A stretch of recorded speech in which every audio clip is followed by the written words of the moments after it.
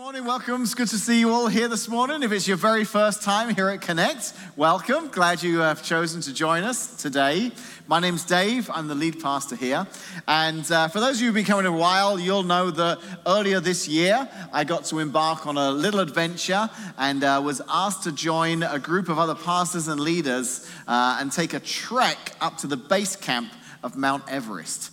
It was absolutely incredible. It was a once-in-a-lifetime experience. Collectively, between the 9 of us, we raised some funds through our trek to help reach children who are in poverty, children in difficult places around the world. It was just a brilliant experience. But I can remember, this has to have been at least 18 months, maybe longer, when I got the original phone call to invite me to join the group on this trip. The guy who led the trip, his name was Greg. He emailed me, said, hey, do you have time to chat on the phone? I'd love to tell you about this wonderful opportunity and see if you'd be interested in coming. So he calls me up. We actually Zoom called, FaceTimed, and in the middle of the conversation, he says, so I'm doing this trek. I'm getting some other leaders, and we're going to go to the base camp at Mount Everest. We'll get to stand and look up at the biggest mountain in the world. He goes, are you interested? I was like, yes, that sounds amazing. And he definitely sold it to me on the beauty of the trip, how incredible it'll be, a once-in-a-lifetime experience. So I was like, yep, count me in, I'm going. Well, I checked with my wife first, and she said, yeah, you can go. So I said, yes, I'm in, count me in. But a couple of days later, maybe a week or so later, once I'd kind of signed on the dotted line and said, I'm in, I get an email from the company that we're going with, who host the trek, the people who are going to guide us up through the mountains. And attached to this email is a little handbook that basically lays out what I'm getting myself into, that lays out all the ins and outs of this trek. And I've understood now that Greg didn't want me to read that before asking whether I wanted to go on this trek or not. Because listen to these are just a few paragraphs from that manual that I received via email. It explained that this trek was an activity level 5. I'm not sure that I've even done an activity level 1 before this, okay? And I've signed up for the activity level 5. On this trek, you'll be hiking 7 to 9 hours a day, mostly at elevations above 12,000 feet. The trails are extremely difficult, and this type of terrain combined with the altitude makes it a challenging experience. You need to be in excellent physical condition, and have similar previous experience of hiking and sleeping at high altitudes. I didn't have a lot of experience of hiking. I didn't have a lot of experience of sleeping at high altitudes, other than maybe a bunk bed once. I mean, I wasn't used to sleeping at high altitudes. Trekking at high elevation carries unique risks. Not everyone should go due to the high extreme altitude. Anyone planning to visit high altitude should be aware of the demands and risks involved. Be in excellent health, there we go again, and be prepared by rigorous training. We require a signed, completed physician certificate in order for you to participate in this trip. What have I signed up for? I've got to go to a doctor and get clearance to go on this trek. Give yourself at least 6 months prior to your trip to get into your best possible cardio condition. I took a year because it really took me a long time to get into good cardio condition. More serious effects of altitude sickness can include permanent brain damage, potentially fatal high-altitude pulmonary edema, high-altitude cerebral edema, HAPE. This produces liquid on the lungs, can cause breathlessness even when resting. You feel fatigued and weak. You may feel like you're suffocating. HACE involves excess fluid on the brain, causing brain swelling. You may experience confusion, lack of coordination, and possibly violent behavior. What have I signed up for? I mean, I'm terrified now reading this thing. I know for a fact that if Greg had led with that, I would not have done this trip. But oh no, Greg says, it'll be wonderful. You'll see Mount Everest. It'll be so cool. And I'm like, yeah. You know, we've been talking over the last few weeks about a sermon that Jesus gave. And we think of it now, we call it now the Sermon on the Mount. These people gathered and he started to list these wonderful attributes, these wonderful experiences of what it looks like to be a follower of Jesus. He was talking about this brand new kingdom that he'd come to establish. And the more he went, I think the crowd must have been thinking, yes, I want to be a part of this kingdom. This sounds amazing. And over the last 6 or 7 weeks, we've heard what it means to be a person in this kingdom. And it's of no surprise that the crowd that day were thinking, yes, I want to be a part of this kingdom. And just when he had them, he introduces number 8 in what we've been looking at in this series on the Beatitudes. And I have to wonder if at that point everyone was like, oh, yeah, no, I'm not so sure now. You had me at the first 7, but I'm not sure I like the sound of 8. Because the introduction to this message that he gave were these 8 blessings, these 8 characteristics of what it looks like to be a follower of Jesus in this brand new kingdom. And the people loved them because much of what Jesus was talking about was completely upside down to what they'd heard, taught, and preached up to that point. It went against the narrative of the day, and there were people who felt like they never could belong, who now realize, I can belong. God loves me. There is a place for someone like me, an outcast, an outsider. There's a place for someone like me in this brand new kingdom. This is wonderful news. We call them now the Beatitudes because they were blessings of what it looked like to be a follower of Jesus in this brand new kingdom.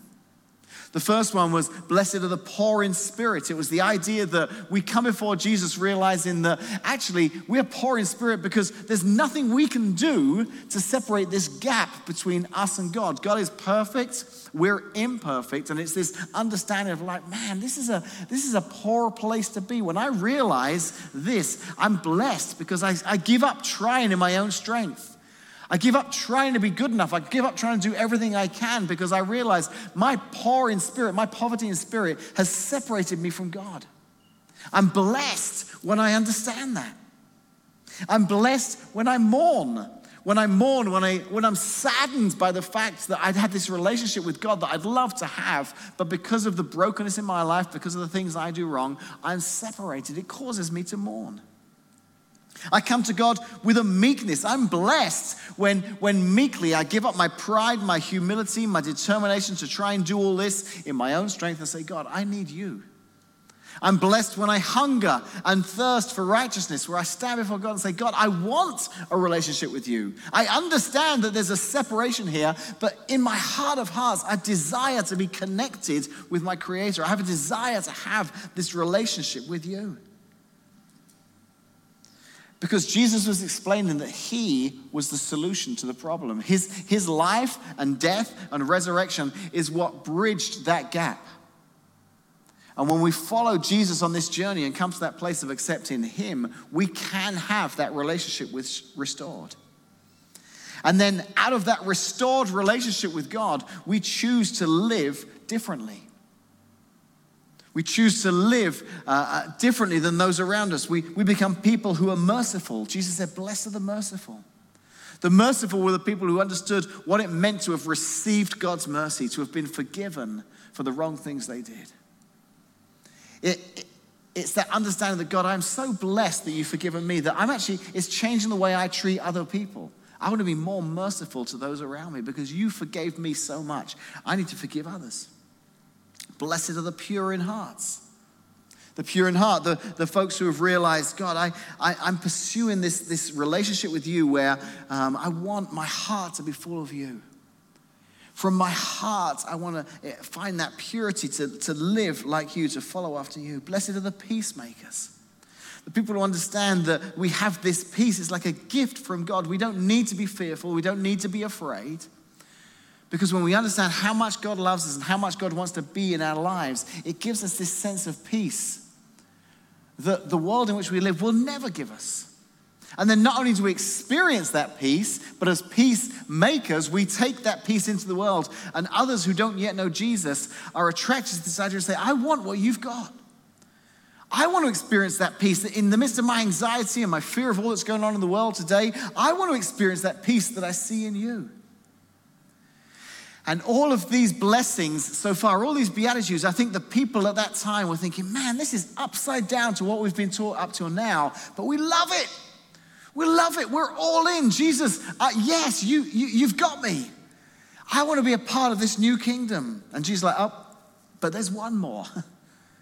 There's one more that I need to tell you about. And as he delivered this one more, the people probably felt a little bit like I did when I got that email from the company about the trek that I was going on. Because Jesus delivers this one more blessing. He says in Matthew 5:10, blessed are those who are persecuted. Blessed are those who are persecuted because of righteousness, for theirs is the kingdom of heaven. This wasn't the greatest news for the people to hear.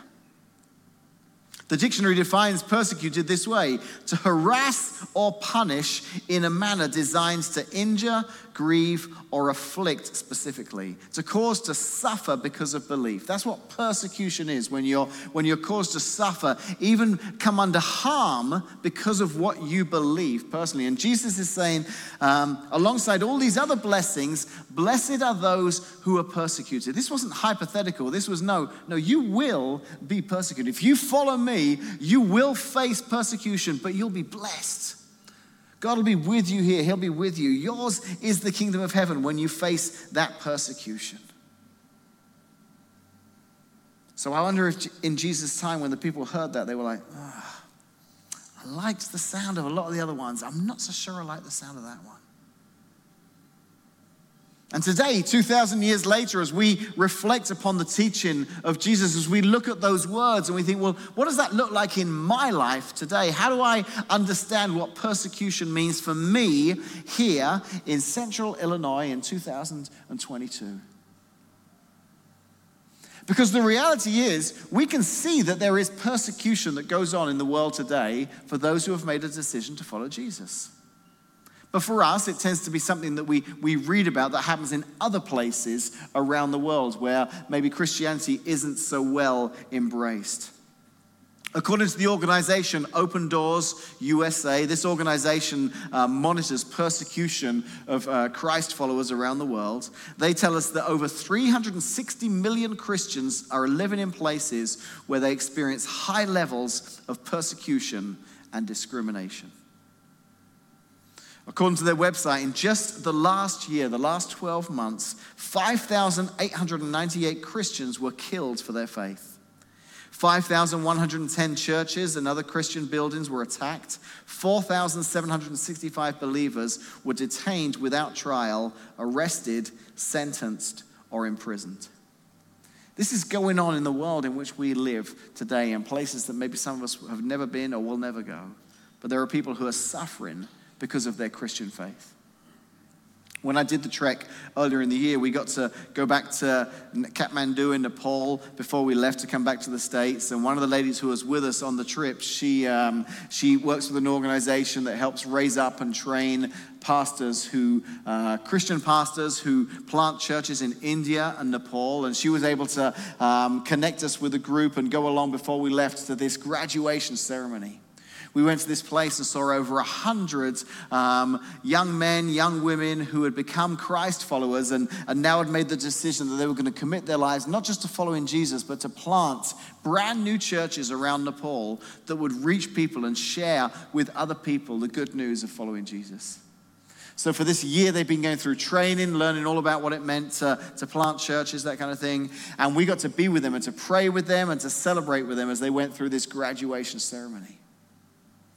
Following the ceremony, the leaders there gave us the opportunity to sit with one or two of these people individually and hear their stories. I sat with men and women, Nepalese men and women, who told me, when I discovered Jesus, when I made a decision to follow Jesus, I knew it was the right thing to do. He's changed my life completely. But since then, my parents have cut all ties with me. I have no communication with my parents anymore. My siblings, I'm no longer in their lives. When I made a decision to follow Jesus because of their faith, they've cut me out completely. That's the kind of persecution these people face for following Jesus. We took pictures and videos, but the leaders asked if we wouldn't post them on social media because there was a genuine concern that someone might see these and these people would at the very least get in trouble, maybe imprisoned, maybe even harmed in some way.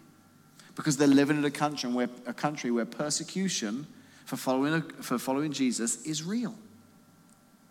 So as you can imagine, I find it a little hard when I'll hear a Christian in America talking about something like the war on Christmas and the persecution we face as Christians, when I compare it to what other followers of Jesus are having to deal with around the world. But even though we're incredibly fortunate to live in a country where our lives aren't at risk because of our faith in Jesus, We're going to discover this morning that this beatitude can be just as much for us today as it was for those people there in that first century, as it is for other Jesus followers around the world. Because let's be clear, when Jesus went through these beatitudes, he wasn't presenting to us a buffet of choices. Peacemakers, I'll take some of that. That sounds nice. And meek, yeah, I think that'd be good. But persecuted, no, I'll pass on the persecuted. I don't think I want that today. No, these were all attributes of what it looked like to follow Jesus. If as Jesus follows, we've made this commitment to follow him in this upside down kingdom, then there is an expectation that we follow every single one of these blessings that he talks about.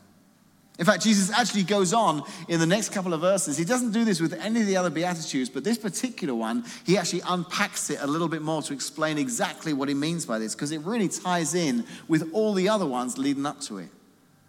Verse 11, blessed are you when people insult you, persecute you, falsely say all kinds of evil against you because of me.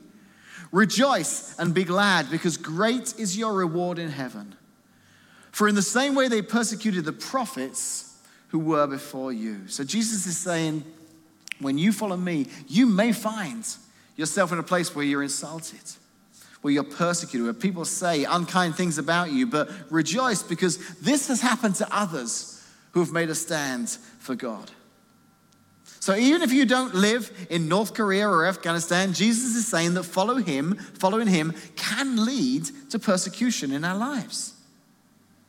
And then immediately after that, he continues this thought and tries to explain why this will happen. This isn't some kind of random occurrence. If we choose to live differently in the way that Jesus is about to show us, then we could be setting ourselves up for persecution. And he explains what it looks like to live differently. In verse 13 of Matthew chapter 5, he says, you are the salt of the earth. But if the salt loses its saltiness, how can it be made salty again? It's no longer good for anything except to be thrown out and trampled underfoot. You are the light of the world. A town built on a hill cannot be hidden. Neither do people light a lamp and put it under a bowl. Instead, they put it on its stand, and it gives light to everyone in the house. In the same way, let your light shine before others, that they may see your good deeds and glorify your Father in heaven. Now for us, this morning, salt and light aren't really that big of a deal. After lunch, or after the service today, many of us will go out to lunch, and wherever we go, there'll be a cellar full of salt. Is that an English word or is that an American word as well? Salt cellar, a little jar or whatever you call it. It'll be full of salt on every table in every restaurant we go to. You have a light in your pocket right now, a flashlight. Every one of you. Sometimes you use it to make and receive phone calls, but there is a flashlight in every one of our pockets. So salt and light is very readily accessible to all of us. That wasn't the case in Jesus' day. Salt and light were extremely valuable commodities. Salt was incredibly hard to come by. In fact, in ancient Rome, it was used as a form of currency because it was so valuable. It was also one of the only two ways to preserve food back then, especially meat. You could either smoke it or you could pack it in salt in order to preserve it. So for Jesus to say, hey, if you're going to be one of my followers, you're going to be like salt, that was a big deal. The same can be said of light. I could ask one of our guys or gals in the back right now to hit a button and this room would light up. But in Jesus' time, when the sun went down, darkness was the rule and light was the exception. So salt and light don't have the same value as it would have done in Jesus' time, but nevertheless, it's still a great analogy that Jesus gave. Because 2,000 years later, salt and light are still very distinct and very unique in the big difference that they can make. That was what Jesus was talking about back then. It's still the same today. Think about the difference that salt and light can make in our lives. Last week, after church, my family and I, we went to a local Mexican restaurant here in town, Blue Margaritas, and we had a lovely lunch together. And Casey and I, we got there first, so we did as we always do. We grabbed the salt and we salted the chips, because you can't eat your chips and salsa without some good salt on those chips. Well, then Will, my middle son, he showed up a few minutes later. He slid into the booth, and before we could say anything, he grabbed the salt and he just salted those chips. And then across comes Emma, my daughter, and again, didn't have a chance to stop her. She grabs the salt, because that's what Janes do, and she salts those chips. Before you know, we've basically got a basket full of salt with a few chips kind of mingled in between. Every bite was like, it was like so salty, but they were good. Salt makes a difference. When you salt food, you taste the difference. The same can be said of light. Light makes an incredible difference. A month or two ago, my wife and I, we got to go on a little trip, and one of the reasons for going on this trip is one of her favorite bands, a band by the name of Lumineers, the Lumineers. You won't have heard of them if you're a country fan, but they're a great band, and she wants to see them live in concert, so we went to see them in concert, and in the middle of the show, there was one song they played, and they said, hey, everyone get out your phones and turn on your flashlights, and we did, and so all around this arena, everyone had their phones out and their flashlights on. I actually thought that they'd turned the house lights on. It was so bright in that place, and I'm looking up, and I'm realizing that all the brightness was just coming from those phones. Each individual tiny flashlight together lit up the whole room. That's the kind of difference that light can make. So the truth is that Jesus' illustration here still works well today, because salt and light make a noticeable difference. They did back then, 2,000 years ago, and still to this day, salt and light make a noticeable difference. And here's the challenge. Here's the challenge for us today when we think about this idea of persecution. Nobody gets persecuted for being just like everybody else. Nobody gets persecuted for being just like everybody else. Jesus is saying, this upside down world that I'm calling you to be a part of, these characteristics I'm describing, he's saying, if you choose to follow me to be salt and light, it's going to come at a cost, because you will be different. Making a decision to follow me will cause you to take a path that is different. Your decision to choose meekness over pride will set you against what the world we live in is like today. If you choose mercy over revenge, we live in a world where revenge is the order of the day. You wronged me, you wait till you see how much I'm going to wrong you back. But Jesus said, no, blessed are the merciful who choose mercy instead of revenge. It's taken you in a different direction. Choosing peace over fear. These decisions will put you in a place of swimming upstream, going against the culture. When you live this way, there is a noticeable difference. There should be a noticeable difference. And that's what he's saying. He's saying that as followers of him, like salt and light, we should be different. Salt changes the world in which it's in. Light changes the world in which it's in. Our difference should change the world in which we're in. We should be different. Now, let me clarify some things here this morning for you as what that difference should look like for us as followers of Jesus. When he said be different, he didn't mean we should carry ourselves in a morally superior way, looking down on outsiders. That was the religious leaders of Jesus' day. That's how they carried themselves. They used their difference as something of pride to look down on others. That's not what Jesus means when he said we should live differently. When he said be different, he also didn't mean that we should be judgmental. We should take our differences and use them as a way to shout at those who don't follow Jesus for not living their lives in accordance with his guidelines. I was talking about that idea this week recently with some friends, and I remembered when I was a kid, I had this little book. It was a book of stories called Aesop's Fables. You may have heard of that. Aesop was this Greek storyteller who lived about 500 years before the birth of Jesus. And he was famous for these wonderful stories that he wrote that had these hidden deep meanings to them. The Boy Who Cried Wolf is one of Aesop's fables. A lovely story, but with a very challenging application. The Tortoise and the Hare is another one of Aesop's fables. And this book I had all these stories with lovely pictures that I used to enjoy reading as a young boy. And there was one story that Aesop tells, and it was about the sun and the wind. And he talks about the fact that the sun and the wind had a wager one day. And in this picture, there was this picture, I still can remember it now, even as a kid, this picture of the sun and the wind. They had faces, and they were looking down on the path below, and there on the path below was a man walking along wearing an overcoat. And the wind turns to the sun, he says, I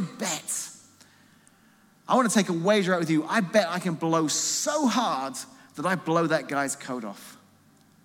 The sun says, you're on.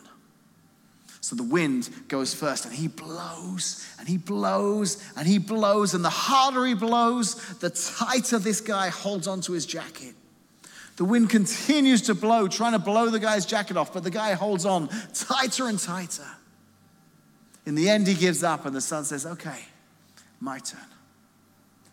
And the sun just shines.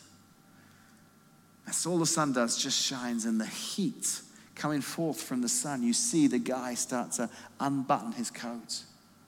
And the continual warmth and heat that comes from the sun eventually causes the guy to take off his coat altogether and throw it over his shoulder.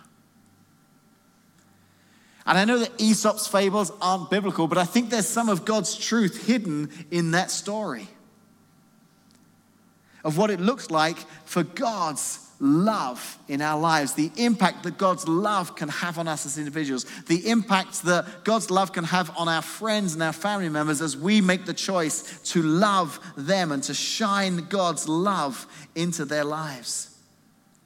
Because it's true, isn't it, that as Christians, we can be guilty sometimes of shouting loud at those outside of Jesus' kingdom, making them aware of all the things they are doing wrong and how immoral they are, in the hope that the louder we shout, the more chance there will be of them changing. But like a coat, they hold on tighter to their views and their values that go against that of Jesus. And then they get upset with us for shouting at them. And when they get upset with us for shouting at them, we just respond and say, well, Jesus said I'd be persecuted, so I was expecting this. But we're not actually being persecuted for righteousness' sake. We're being persecuted just for being mean and shouting loud. Instead of choosing to live our lives in such a way that shows others what following Jesus looks like.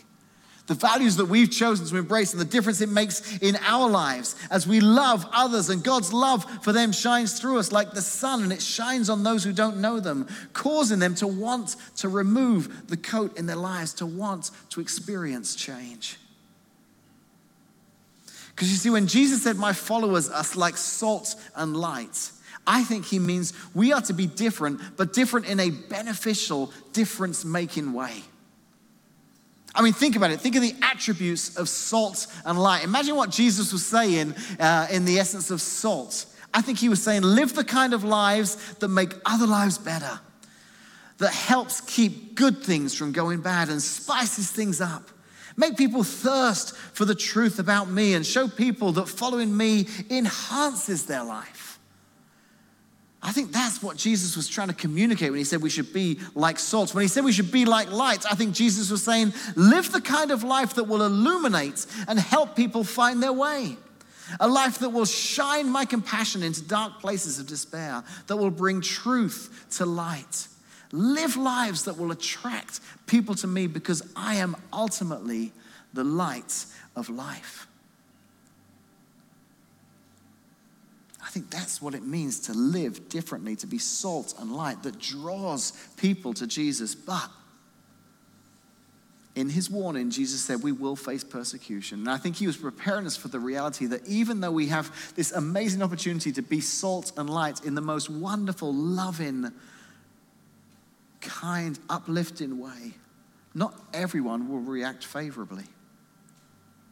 Not everyone will react favorably to the wonderful attributes that salt and light have to give.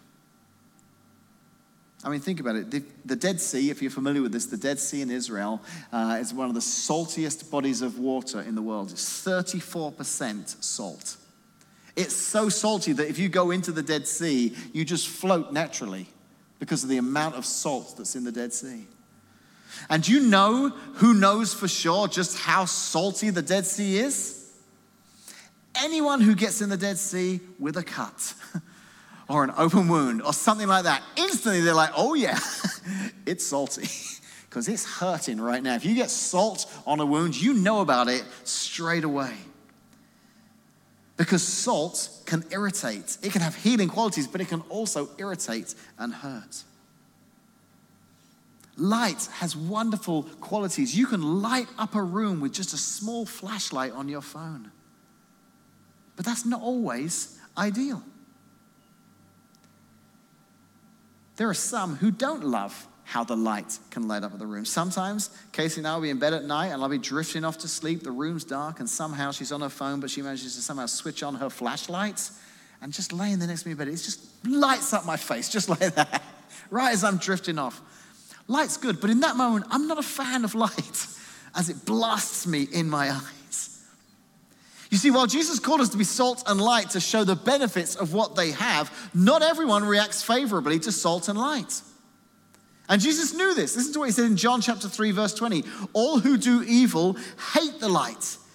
They refuse to go near it for fear that their sins will be exposed. And as a Jesus follower here this morning, if you find yourself as a Jesus follower here this morning, you could live in the most kind and loving way, but in the most low-key way, you may make a choice not to participate in something else or in something that everyone else is participating in, and suddenly you face persecution. Suddenly you face pushback for making that decision. You may speak up against something that's wrong, or you may refuse to do something you're asked to do that isn't right, and no matter how respectful, how non-judgmental you try to be about it, someone is going to be upset with you. Someone's going to let you know how they feel. It could cost you. In that moment, we look to this verse and we understand the idea that great is our reward in heaven. For in the same way, they persecuted the prophets who were before you. We understand that when we make a stand for God, we can look all the way back to the prophets of the Old Testament and see that even when they made a stand, people pushed back against it. Because even though what these prophets were saying was life-giving and would bring change and would be beneficial, there were some who pushed back against it. They experienced persecution. In fact, it was so real back in the time of Jesus, persecution, that for the first 300 years of the church, there was so much persecution going on that there were some early church fathers that actually sought it out. They wanted to be persecuted.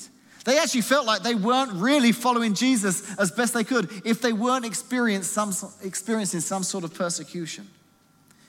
Now, I don't think it's Jesus' intention for us to pursue persecution, but I do think we have to think about his words this morning and ask ourselves a really big question. And maybe this is the challenge for us today. When it comes to persecution, is there really anything different about me?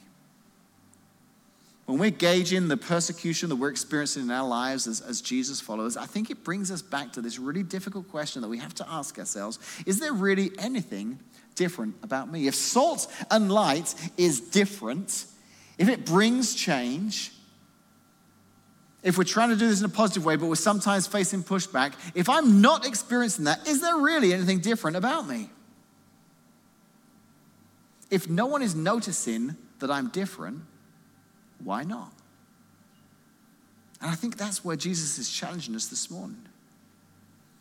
As Jesus followers, what does it look like to be different in our world? And are we seeing things that happen in our world because of the difference in us? So for you this morning, this might be a challenge to say, well, I've never made that decision to follow Jesus. And I understand in making that decision to follow him that I will live differently. The last thing we would ever want to do here at Connect is say, hey, you should follow Jesus. You can carry on being just the same and nothing will change. But the reality is there will be changes that take place in your life.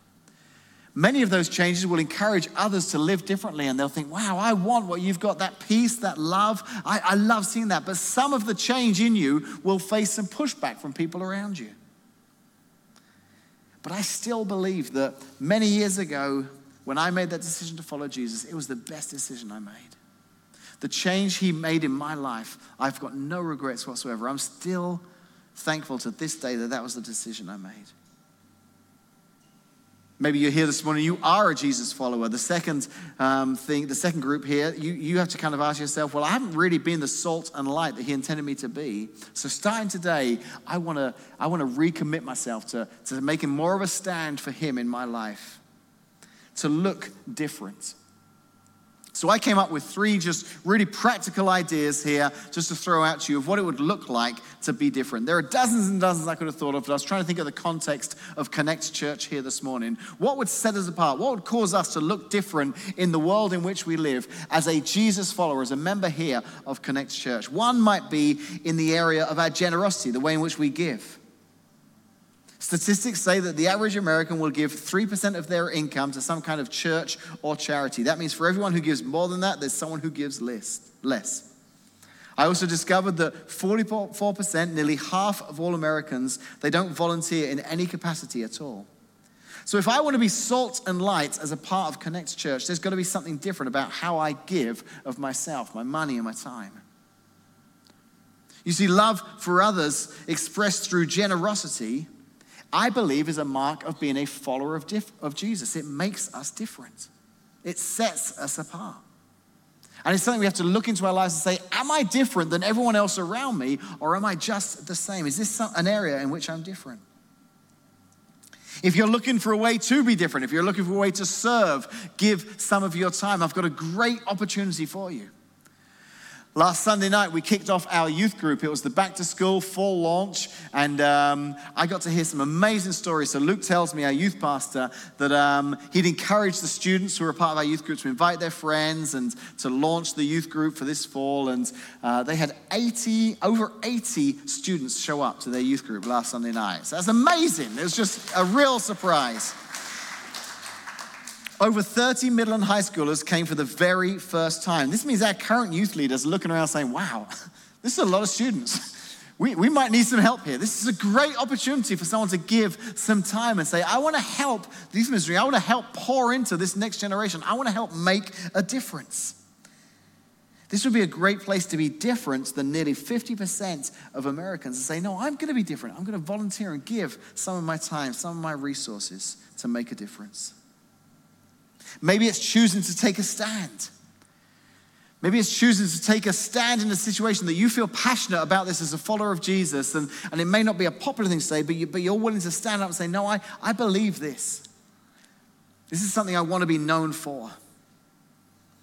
Obviously, I'm not Catholic myself, but I've been very impressed at some of the stands that the current Pope Francis, has made since his time of being Pope. Some of the things he's said and done have been very controversial in light of all the other Catholic popes before him. It started from the beginning. When he first became Pope, he made a decision not to live in the papal apartment on the top floor of the Vatican's palace. Instead, he chose to live in a small 2-room residence instead.